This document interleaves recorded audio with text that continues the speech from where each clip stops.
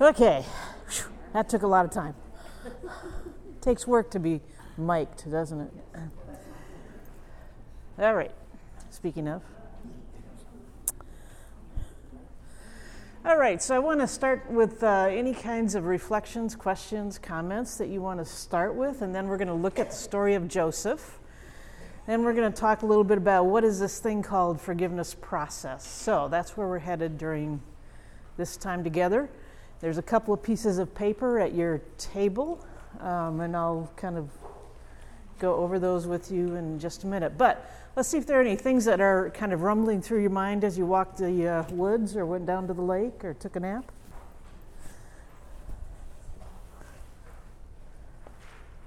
I think you talked about different kinds of hurt. I'm not sure exactly the wording that you used. Yeah, hard telling. Different levels of hurt or something like that. I'd like to hear more about that. Different levels of hurt? Great question. Hold on to that one, because I'm going to come to that when we talk more about the depth of hurt, because it has to do with the different levels and different ways in which hurt has an impact on our being, if you will. So, cool. So you can ask a question, I'm just not going to answer it. How's that? Gee, thanks. Yeah, I know. All right. Joseph. Let's remember the story of Joseph together. Who was Joseph?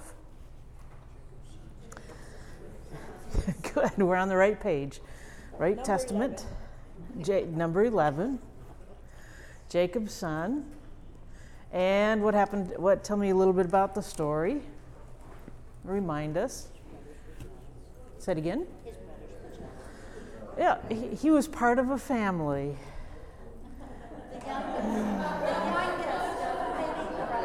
Oh, yes. Any youngest here? Any other youngest people in your family? Yeah. The youngest of many. And they didn't all get along, as brothers are prone to do sometimes, or family members are prone to do. And what did his brothers help him? What did he end up? Where'd he end up? How'd he get there? The bottom of the pit. They killed an animal, put it on his coat and cars, and told the dad that, look, the animal killed him, but they really sold him into slavery. So we've seen Joseph in the many colors, right? Okay. The favored son was betrayed by his siblings. Ended up in a place of privilege as a result. And ended up doing some interesting and remarkable work in the place of privilege. There are many Hebrew Bible stories. Think about Esther, where someone from very common, ordinary places end up in places of power and privilege, which makes a difference in the way that the story unfolds. So Joseph ended up in a land with plenty, and his brothers ended up in a land with, yeah, right. This would be called retaliation, right? Uh-huh. Yeah. Karma, that would be called karma, yes. So the brothers ended up needing to go to Joseph in order to be fed. Yeah. In order to save those around them. And then there's this lovely little dance about did they recognize him or not, and who recognized who when, and the father gets into this, and eventually the father dies, the brothers go back home. And I just want to pick it up in the kind of the last few verses of the chapter 50 of Genesis, kind of the middle toward the end. And just listen for the role of the brothers, the role of Joseph, and the role of God. Because each of them have a different part in this kind of narrative. So they buried his father. Joseph returned to Egypt with his brothers and all who had gone up with him to bury his father. Realizing that their father was dead, Joseph's brothers said, "What if Joseph still bears a grudge against us and pays us back in full for all the wrong that we did to him?" So they approached Joseph, saying, "Your father gave this instruction before he died. Say to Joseph, 'I beg you, forgive the crime of your brothers and the wrong they did in harming you. Now, therefore, please forgive the crime of the servants of the God of your father.' And Joseph wept when they spoke to him. Then his brothers also wept, fell down before him, and said, 'We are here as your slaves.' But Joseph said to them, 'Do not be afraid. Am I in the place of God? Even though you intended to do harm to me, God intended it for good, in order to preserve a numerous people, as God is doing today. So have no fear. I myself will provide for you and your little ones.' In this way, Joseph reassured them, speaking kindly to them." So what do you hear? What kind of things struck you in that reading? What did you hear? Yeah. I'm fascinated that there's no indication that Jacob said anything. They made Yeah. it up. They made that up, perhaps. Yeah. So sometimes when we're in tight spots, oops, I was going to use a political term for a moment. We have facts that are alternative.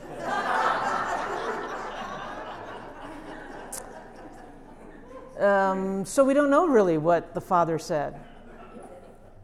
Well, The narrative you doesn't. have to make that up. Right, It's not in the text. precisely. If you're actually interpreting what's in the text, then it's not there. See, Bright turns out really good. Scholars, PhDs. Okay, so we don't know what Joseph's father said. What else? What else did you hear in the story? After all those years, there's still a lot of emotion in there. How do you know that? Say more. Say one more sentence. Well, just the tears, when they came and they finally asked for forgiveness, even though it may have been somewhat insincere, but they asked forgiveness and he fell to his knees and wept. And they wept with him. Yep, very nice. So there's some kind of emotions going on, at least at the levels of tears, and this word fear comes up quite often. Say it again? Guilt. One would hope there's guilt in some way. Joseph had already forgiven him, it appears, but they were not aware of his forgiveness. So it wasn't done immediately. So the last part was? The forgiveness process was not done in relationship with them. Oh, interesting. So that Joseph had decided he was going to forgive the brothers, and there's a kind of way in which, if you read the story from one kind of perspective, you might think Joseph is kind of playing with them, right? Yeah. Like, oh, go ahead and beg, and go ahead and, right? At the same time, you have this kind of sense of, I'm curious what it was like for Joseph to have to figure out how to navigate this new relationship, which is part of the challenge of forgiveness. If forgiveness changes a relationship and the dynamics of a relationship, you have to figure out how to navigate a new way of being together, whether you're brothers or partners or churches or whatever. So, yeah, it's a nice point. Yeah? There's the security and power. Yes, nice. So who has more power when at what point in time? Mm-hmm. Nice point. So I might say it a little bit differently just because of the way I think. Joseph had more power, and he knew that he had more power. The brothers knew he had more power. And yet, did the brothers have any power? They were hoping that their father's power. Nice. Nice. Nice. See, that's my pastor right there. Uh-huh. They were hoping that the father's power would transfer to the sons. Our father said for you to do this in some way. Interesting. What other power did the brothers have? They're together. Say it again. They're together? Together, yes. Yeah, they had the power of numbers. Yeah. Say it again. Being the big brothers. Oh, yeah. Big brothers, yeah. Being part of a family. Being part of a family.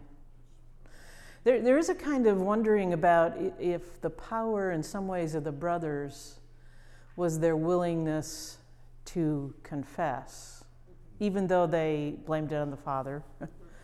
But it does say, hear the crime.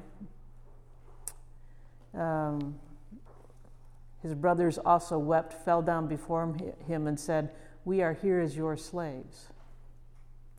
So there's a kind of way in which the brothers responded and used their agency, their power, if you will, to make a response that they didn't have to make. They could have done it a different way. They could have gone in with might of sword and started a war instead of negotiating with Joseph. Anything else about this text that hits you as you... I always find it interesting when Joseph at the end says, "You intended this for harm, God used it for good." But nowhere in there does he ever negate the pain and the scars and the wounds that they inflicted upon him. That's still very much unmarked territory for him and for the brothers as well. Yeah, really nice. Yeah. That there's at no point did either, well, in the story, if you read back a few verses in the chapter, you get a sense that Joseph might hold this over the brothers in some way. And there is that kind of playfulness of, am I going to be nice? Am I not going to be nice? How am I going to do this? But there's also the sense that Joseph, like one might wonder what the wisdom of Joseph came to be because of his journey. That his journey was not his brother's journey, and in some ways he had to learn how to navigate the world in ways that they did not have to learn. Our scars, our hurts, and our pains, we oftentimes see as things that we wish we could get away from or do away with, and yet they are the very things in some way that sometimes save us in times of trouble, sometimes give us a kind of wisdom that we would not have were it not for those scars or those labors or those trials or those tribulations. One does not know what one's life would have been like, lived another way. And I think one of the challenges in thinking about past and pain and suffering and sorrow is to figure out how not to hold up the past and the scars we have as if they're well-won victories and they've made us all better, and how not to deny them on the other hand. How do you live with them, reckon with them, if you will, and allow them to become part of the gift to the world? And we don't often teach people how to do that in this day and age, as well as I wish we did. There's one last piece of this that at the very end, after you intended it to harm and God intended it for good, this very last sentence, "So have no fear. I myself will provide for you and your little ones." There's a way in which forgiveness and the relationality of forgiveness, the changing of the relationships, has a generational theme. Just like earlier in the text we read from Exodus this morning, there was that little piece about, "And your sins will visit the generations to follow you." Here it's, I'm going to take care of you and the next generation. I'm going to pass this forward, if you will, in a way that's countercultural, and in a way that the culture and the society probably did not always know how to respect either. Anything else about Joseph? I think it was interesting that although he had experienced retaliation from Pharaoh, that was not at all part of his way of dealing with the situation. Very nice. Part of the solution. Yeah. So when one opts for, and notice I said opt, when one opts for the paths of forgiveness rather than retaliation or retribution, one interrupts cycles. Right? The cycles of injustice or the cycles of blame, the cycles of shame, get interrupted in ways that change the dynamics of people around you. That change not just me, but change the generations to follow. If one holds on to retaliation or one holds on to bitterness, perhaps you've experienced some family friend who remained bitter years after something happened. We know those folks. And what they pass on to the next generation is, kind of bitterness, or a kind of self-protection. You always have to protect yourself because no one else is going to watch out for you, which walls us off from one another in a way that isolates and in a way that does not invite forth community and invites protectionalism. And forgiveness, when one opts for that path, one interrupts this kind of self-protective way of being in the world. And the possibilities become, I think, much richer. But, yeah. My brother went on vacation down to Costa Rica just recently. He got down there, and they decided that he and several buddies, they were going to lease a house. So they leased the house for several days. About 10:30 at night, two men came and broke into the house with ski masks on, and they began to pistol whip everybody there. They were taking everything, and my brother, who had been a brown belt in the years past, he's 60 now, but began to fight them. And as he fought them, the guy hit him repeatedly with the pistol. He did not shoot him, but he hit him repeatedly. When he came back from Costa Rica and I was able to check on him, he had these scars that just are all over his forehead. And I was talking to him about those scars, and I was worried that every time he looked in the mirror that he was thinking about anger, doing something, and going back and trying to look or do something. I was worried about that. And he said to me something I wasn't expecting. He said during the fight, before the other one jumped in on him too, he said that he could, because he knew those kinds of moves, he said he could have killed that young man at any time. But he just could not bring himself to do it. I asked him, then what do you see when you look at those scars in the mirror? He said, the person that went to Costa Rica was out of control, not knowing what to live for. The person who came back from Costa Rica is humble, changed.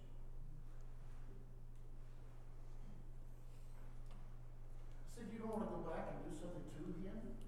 You don't want to go back and find him? He said, no. I want to live. Powerful. Yeah, it's a powerful story, thanks. That's agency. To shape one's narrative in a way that gives you a future story that's different than the one you had in the past. Andy Lester, some of you know Andy Lester's work. Bless his soul. But he had this beautiful vision about thinking about how the future story, how living into something, if you will, in the present, how having a future story, a future narrative to which you move toward, gives you a kind of hope that you cannot get if you live simply in a moment or in a past. And it really does shift the way in which we think about time, doesn't it? Because he's still the same person, but he's not the same person. Your brother went to Costa Rica and came back, still has the same beingness, and yet he's not the same person.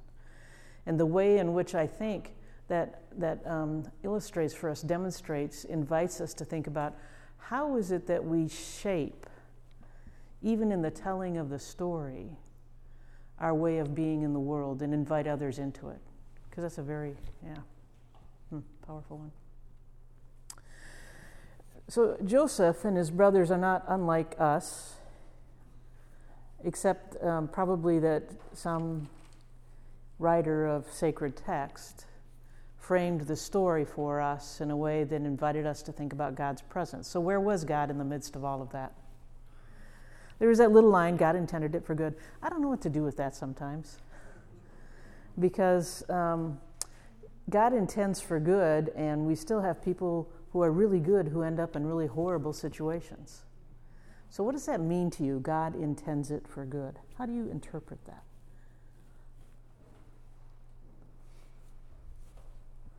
I'm looking at Elfie to see if she wants to take it on. How do you interpret that? Because in some ways it's one of the centerpieces of the story. Does it mean that God always makes things work out and God knows the answer before we even do it and God has a magic plan that we're all going to move toward? That would certainly be one way to interpret it. My own sense is that if you think about what God intends for us as people who can live in right relationship, as people who are on the side of justice, as people who walk a walk that's not just our own personal spiritual narrative, but one that's connected to people beyond us and indeed shapes the world. If you think about God's intentions as inviting us into a life where we can flourish rather than diminish, and not just us, but everyone into a world where we can flourish, then that opens up that narrative in a whole different way. God intends good, and yet we know that these things happen. Yeah. I thought about the scripture in Romans 5, when you said, there are so many bad things that happen to good people. But in Romans 5 it says that even in our sufferings produce endurance, and endurance produces character. Yeah. Character produces hope, and hope does not disappoint us because God's love has been poured into our hearts through the Holy Spirit that has been given to us. Nice. So I think that in all things, whatever it is, even when the bad things happen to good people, I think that it builds something inside of us. Nice. I like the way you said it. You didn't say it this way, which I would have had to come back and say, really, you think that? God's trying to teach us something, or this happens so that we can learn something. That one you want to stay away from, right? But the opportunities for us to gain wisdoms and insights and ways of being in the world from our experiences that we oftentimes label as bad experiences, which is an interesting thing. These are not bad experiences. They are experiences that create in us some bad feelings. But experiences are not judgeable in that sense. They're experiences. And that's a kind of way of, again, opening up the narrative. So I passed out a couple pieces of paper. We're going to start with the one that says, whatever time this is, 2:30. Only I have to find my notes.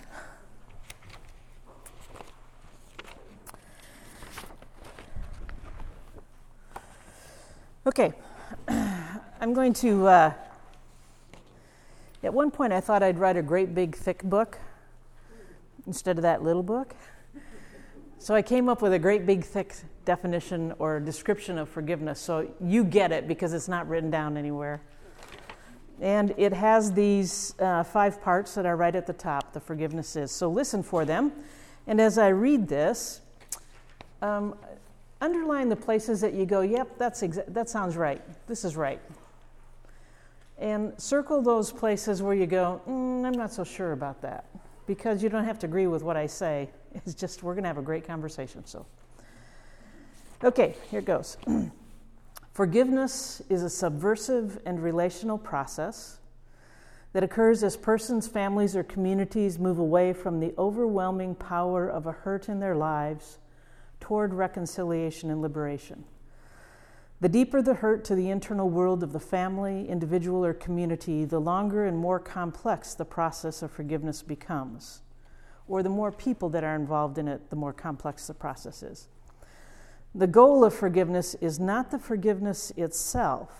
Rather, the goal of forgiveness is to be freed to participate in ongoing activities of liberation and justice. Forgiveness is integral to the larger process of God's liberative activity in the world. Yeah. Yes. Sorry. Anybody else need some? Well, did I miss that whole row? Oops. Yep. Thank you, because I need it. A few more. Raise your hand if you need one. Sorry, I just missed that row. Okay, so what in that paragraph made sense to you? What do you like?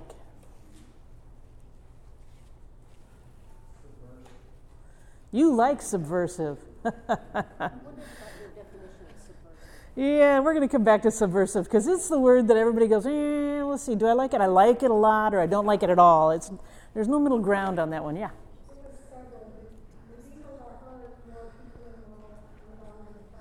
Okay, nice. We'll start there, and we'll come back to subversive. So the deeper the hurt, particularly to the internal world. So if you shake my world enough, it's going to take me longer to recover. If I stub my toe, I might be able to get up and walk right away again. If I break my foot, it's going to take me longer to recover. So if you think about the internal world, not just our own feelings, but again, our ideas, our commitments, our values, when those get hurt deeply or when they get hit hard, it's going to take us longer to kind of figure out actually, it takes us longer to figure out that something happened to us in the very beginning. Because usually it's a rather traumatic or abrupt or painful thing, and you have to have that space from it that we talked about a little bit earlier. So that part of what is fun about forgiving people is that it's not like you mark the time and the moment and the date when you were hurt and by whom. Because that would be every day, every hour, right? You recognize that in the world around us, things are going to hurt.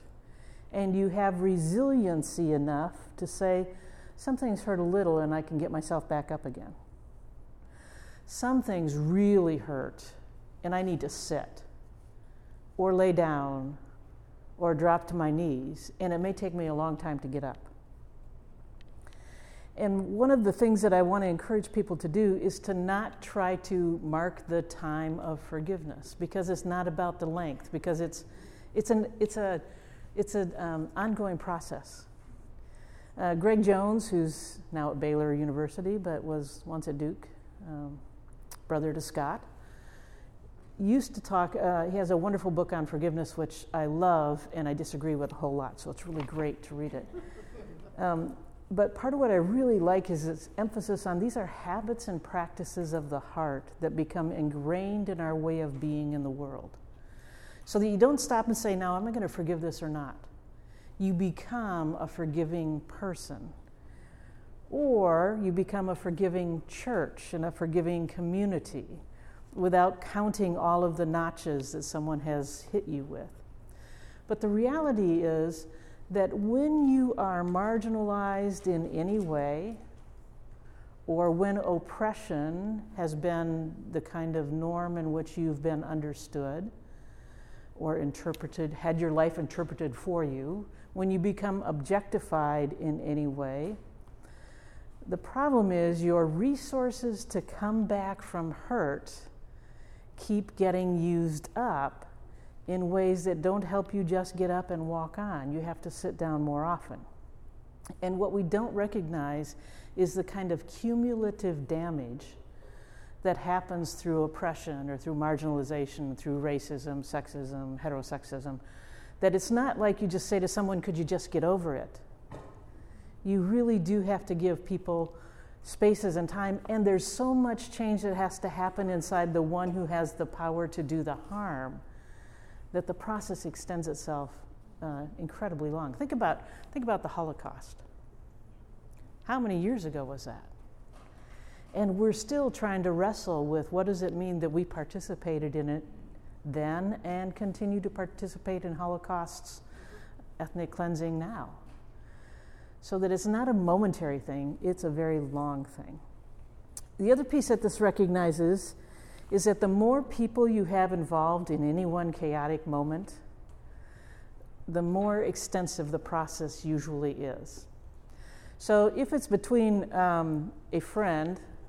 two friends, they can work out the process, they can do the dance they need to do, they can kind of figure out how to do it. But even with two people, here's what happens. Let's say I'm the one who was hurt by my friend. We'll call my friend Alice. Say Alice hurt me. So I'm the one who had the power to do the hurting. Yeah, the other, right? The other had the power to hurt me. Or at least that's the way the narrative is told. Isn't that interesting? Well, and sometimes we don't have a choice, and sometimes we give it over to, we become victims in ways that we don't even recognize. So even that is a very nuanced kind of moment in time, right? So then let's say that I'm kind of ready to kind of move on, and I say, okay, I figured out what happened. Here's what I think happened. And in my retelling of the story, what happens? Yeah, the harm goes the other way. So then you have to, okay, so now you have double harms, right? Now, if you're keeping score, this is part of the problem. Those who have been in kind of long-term relationships, partnerships, know that there are some, let's see, how do I want to say it? Some habits of fighting that do not easily go away. And you know how to actually get the other person to respond. Not any of you in this room, of course, but some of my clients at times know how to get the other person to respond. Like if I say this. And it's not like you sit there and go, if I say this, then they'll say this. It just is the way it is. So it's not like you can say this person is the one who harmed me. It is that in this relationship, something happened to fracture the trust of the relationship. I think you were the one that mentioned trust. To fracture the trust of the relationship, or to fracture some sense of my own beingness. Now multiply that by the number of people that live in your church. So when you're fighting over the color of the carpet, or whatever it is, think about the number of ways that you don't even have a clue that someone is walking around wounded. So we have in all of us a kind of ability to walk around wounded. And we know how to live and exist in that most of the time. I oftentimes say that if pastors and folks doing pastoral care could recognize the wounds that we don't even know exist in someone, our tolerance and our kindness would increase exponentially, because everybody has some kind of wound that we don't know is walking around inside of them. So then you get in this complex thing called church or family, or big families or whatever it is, and you have more people and more hurt because it's happening in ways that you don't intend and can't even track, which is part of, I think, the reality. And I think it's actually good that we can't track it.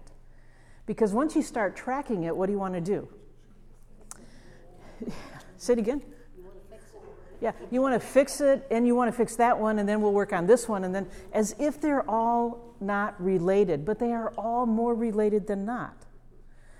So this requires a kind of complex way of thinking about relationships. That relationships are not one-directional, and that lots of things influence relationships, friendships, communities, churches.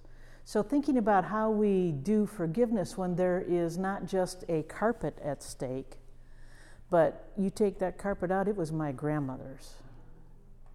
I'm not going to let you over my dead body. Are you getting rid of this sanctuary carpet? Right? I got married here, whatever it is. Okay. What else makes sense about this definition?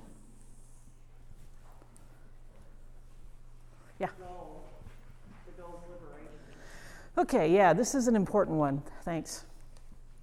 So the other thing that happens is we get focused on the end point.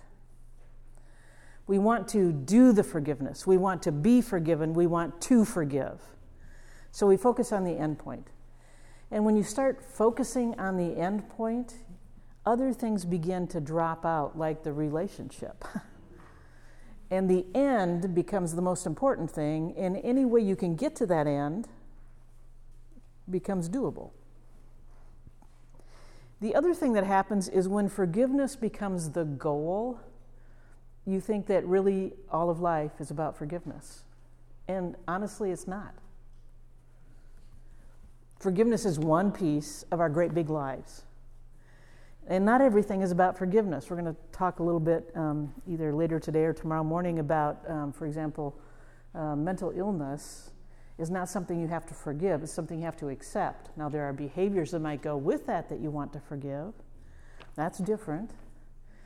But if you focus on the goal, you miss the opportunity to actually free yourself up to do God's good work in all kinds of ways.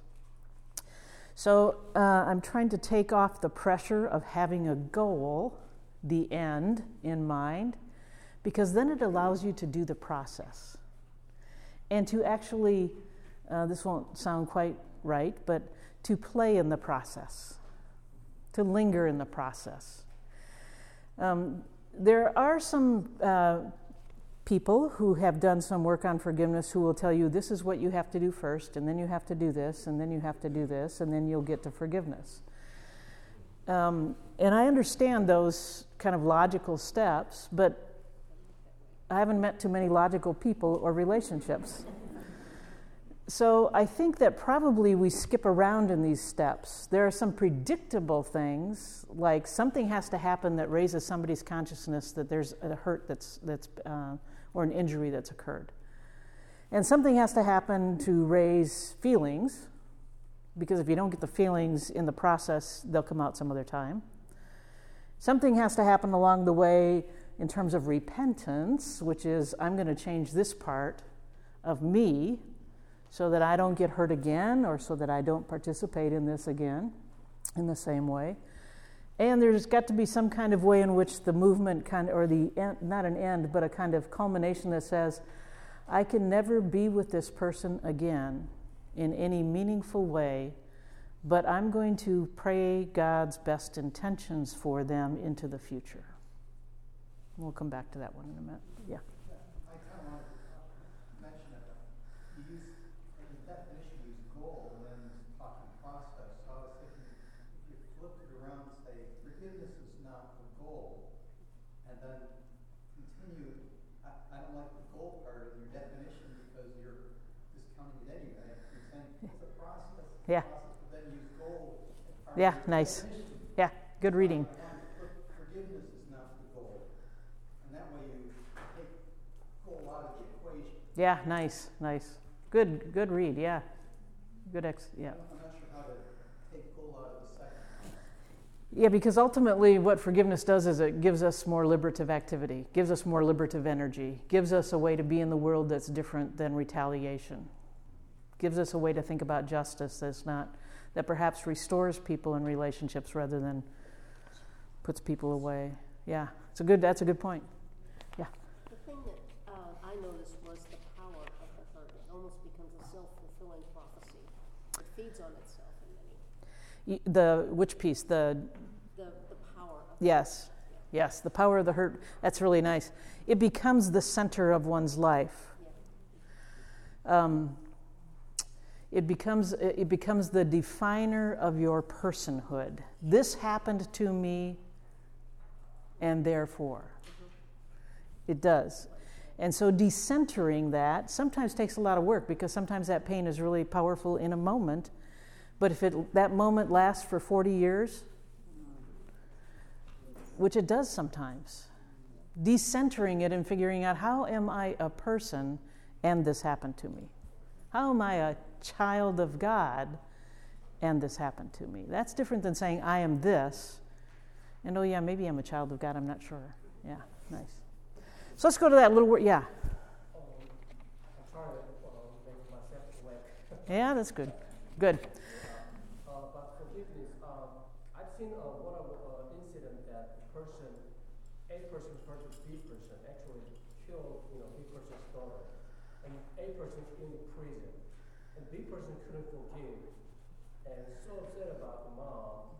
In the meantime, she was Christian, and she learned she should forgive that, Yeah, nice. Which hard.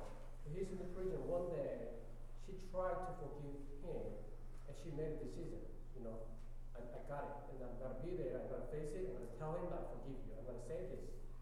She went over, had a moment, but then before she says anything about forgiveness, what he said was it pissed her off. It really made angry at God again. Was that he says that I became a Christian now in prison.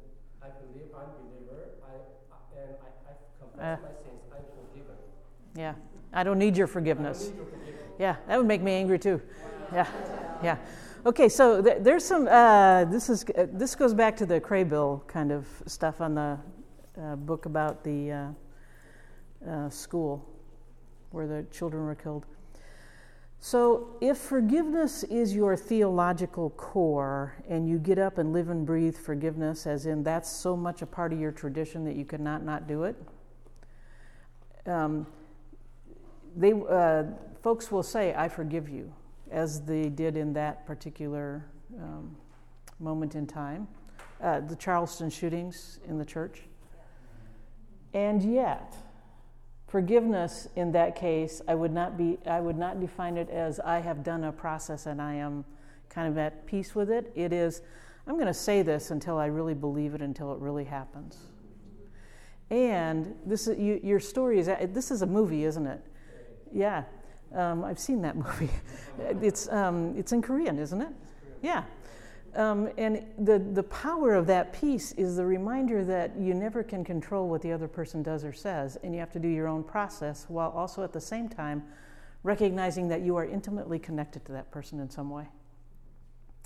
So in this case, and the cases where there's particularly large trauma, the families of Charleston will never be able to live without remembering Dylan Roof, right? It's just going to be there. Whether they say his name or not, whether they recognize him or not, they are intimately tied in a way that none of the rest of us are tied to him. And yet, they have to do their processes in a way that is their own, that has their own integrity, and recognize that they can't control what the other person does. And it does create kind of complicated, which is why it's so long. It takes so long. Because darn if they'd done it right. Right? Yeah. What do you think about the phrase freedom from the tyranny of the memory? Yeah, that's nice. I've heard something like that. It doesn't have the same power. It is there. It's not so powerful. It doesn't grab you in the same way. Which is why I think. Oh, go ahead. Could that not also be healing of that memory? Nice, because forgiveness is part of healing. They're not synonymous, but they are integrated together. They relate to each other. Just like there are some other pieces of forgiveness, like laments. You lament about things that are not about forgiveness, the loss of a loved one. So it's not that the processes are the same, but they are connected at various points. Yeah, it's a nice point. So let's go back to that little word, subversive. So those of you who find that a helpful, let's do the other first. Those of you who find that a troubling word, or word where you go, really? What do you hear in it? Hidden? Okay. Sneaky, that's better. It's not just hidden, it's sneaky. And forgiveness is. It sneaks up on you. Right? I didn't know I needed to forgive. My gosh. it snuck up on me. So the word some of us remember the 60s. Subversive. Those of us who were subversive in the 60s are now old enough to know better, right? And to be subversive in the 60s meant what? Anti-establishment. Yep. It was a way of recognizing that there is a power beyond you that you want somehow to use to overturn something. So subvert, if you think about the word sub, meaning under, like a submarine, sub. Vert has kind of interesting connections to words like inversion, conversion. When you convert somebody, what do? Yeah, it's actually, you change them with something, right? With, con meaning with. So they're changed to a denomination because of a conversion, for example, converted with something. So sub, and to be under, and to use the power and the leverage of things like feelings to change the dynamics and overturn the power. So here's how this works. Let's go back to Joseph. Joseph did not have the power to get himself out of that pit. He just didn't have it. He was the youngest. He couldn't fight 11 brothers. And who knows how deep the pit was. But the power is never stagnant. It's always changing. And at the end of the story of Genesis, at least, the power has been overturned, and yet, because this is a relationship, there is still power among the brothers. Power is never one-directional. It's never one-dimensional. It's never like I have power and you don't have any power. I have power right now because I have a microphone and you all are nice people doing what Bob tells you to do, sit in your chair and be good, right? But you could all get up and leave. Don't do that, but you could. You have power. You just have to access it, get a little organized, be strategic, figure out who's going to go first so everybody can follow. So power is never pure, like I have it and you don't. It's always kind of dynamic and flowing.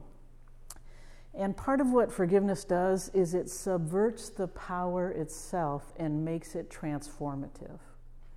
So my anger might become the ally in something, like I think Joseph probably survived because he found some anger somewhere along the way. And that anger gave him the energy, the power, whatever it was, to do more than survive, but actually to thrive and to flourish. So there's a way in which a hurt and a damage can never be the last word if you recognize that power is always constantly changing and moving. And forgiveness, it doesn't just interrupt cycles, but it subverts them. It subverts particularly shame and blame. Because if I can never say, I have no power and you always have power over me and therefore I feel bad, I can never say that. I can never blame you for every part of my life. Children can never blame you, parents, for every part of their... Now, you might have done something, but they can't blame you for everything, right? And you can't blame whatever institution for every part of your existence. Forgiveness actually says, now, what part do I want to hold you accountable for? And what parts do I want to fight in a different way? So the forgiveness process gives you some agency to make choices about what you'd like to change in a relationship or what you'd like to see changed in a relationship, recognizing that you alone don't have the power to change the relationship. Does that make sense? There are lots of other ways that it becomes subverting of shame in particular, because if I have to feel guilty all the time because I am a human being and I hurt somebody, eventually that just becomes shame that gets toppled on top of me over and over and over again. and I can't get out of it by myself. Having a forgiveness process helps interrupt that cycle so the shame and the blame don't become so dramatic and so decisive in a moment. All right, how you doing? This is simple stuff. Okay.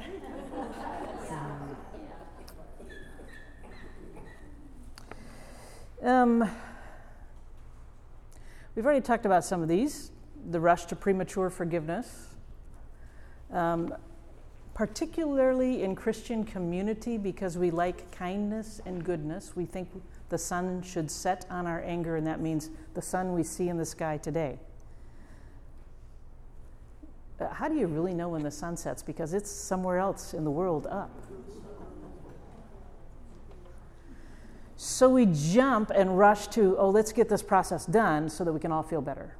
So Marie Fortune, who does a lot of work with survivors of domestic violence and clergy misconduct, oftentimes says that the ones who have the most power at any moment, whether it's the church or a culture or community or whatever, always want the ones who have the most experience of harm to get over it and get on with it so that we can feel better.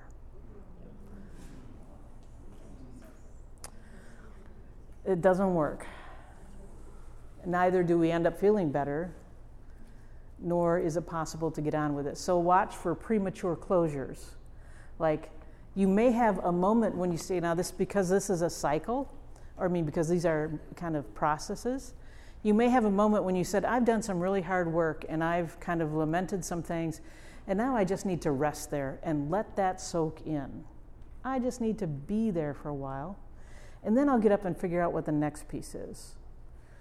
You don't have to do it all at once. You don't have to do it in the same day. You don't have to do it in a 3-day format. You can do it whenever you find your spirit being moved to do it with God. Takes the pressure off of getting it done soon. I think we've talked about most of these other pieces. How about that?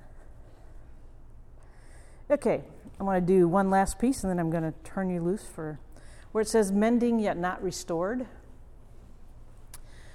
My assumption is that most of us are in processes of mending relationships most of our lives, even if it's small fractures that happen. John Gottman, who's a marriage and family therapist, a marriage therapist in particular, talks about repairs and bids. That in intimate relationships, for example, you disappoint one another. I know, it's hard to believe, right? You disappoint one another at some minor moment and it becomes big. Well, then you have to figure out how to repair the damage. It's not penultimate damage, it's just a little wound. How do you repair that? How do you reckon with it?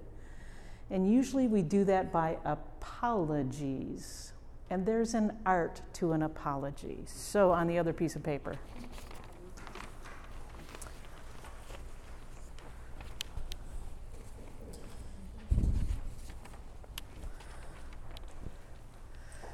In our world, we have politics of apology, as I say, we've learned how to do an effective apology so we don't get sued. So one of my friends whom I like a great deal actually works with hospitals to teach the doctors how to apologize, because why? It lowers lawsuits. Because if you think that I'm actually invested in you, and I say I did this wrong, it will genuinely. Now, I think that's an interesting business model, but more importantly, I think it becomes a political exchange in a way that I want to kind of say, well, that's interesting. There's something in there that's happening to the person in the hospital, for example, and yet there's something transformative that happens when somebody acknowledges that they made a mistake. But we have to be careful about how we do apologies. So this is actually from a woman named Marshall Wagner, who's done a lot of work on, particularly in university campuses, about how to help college students do apologies. They don't learn it. You have to learn how to do an apology.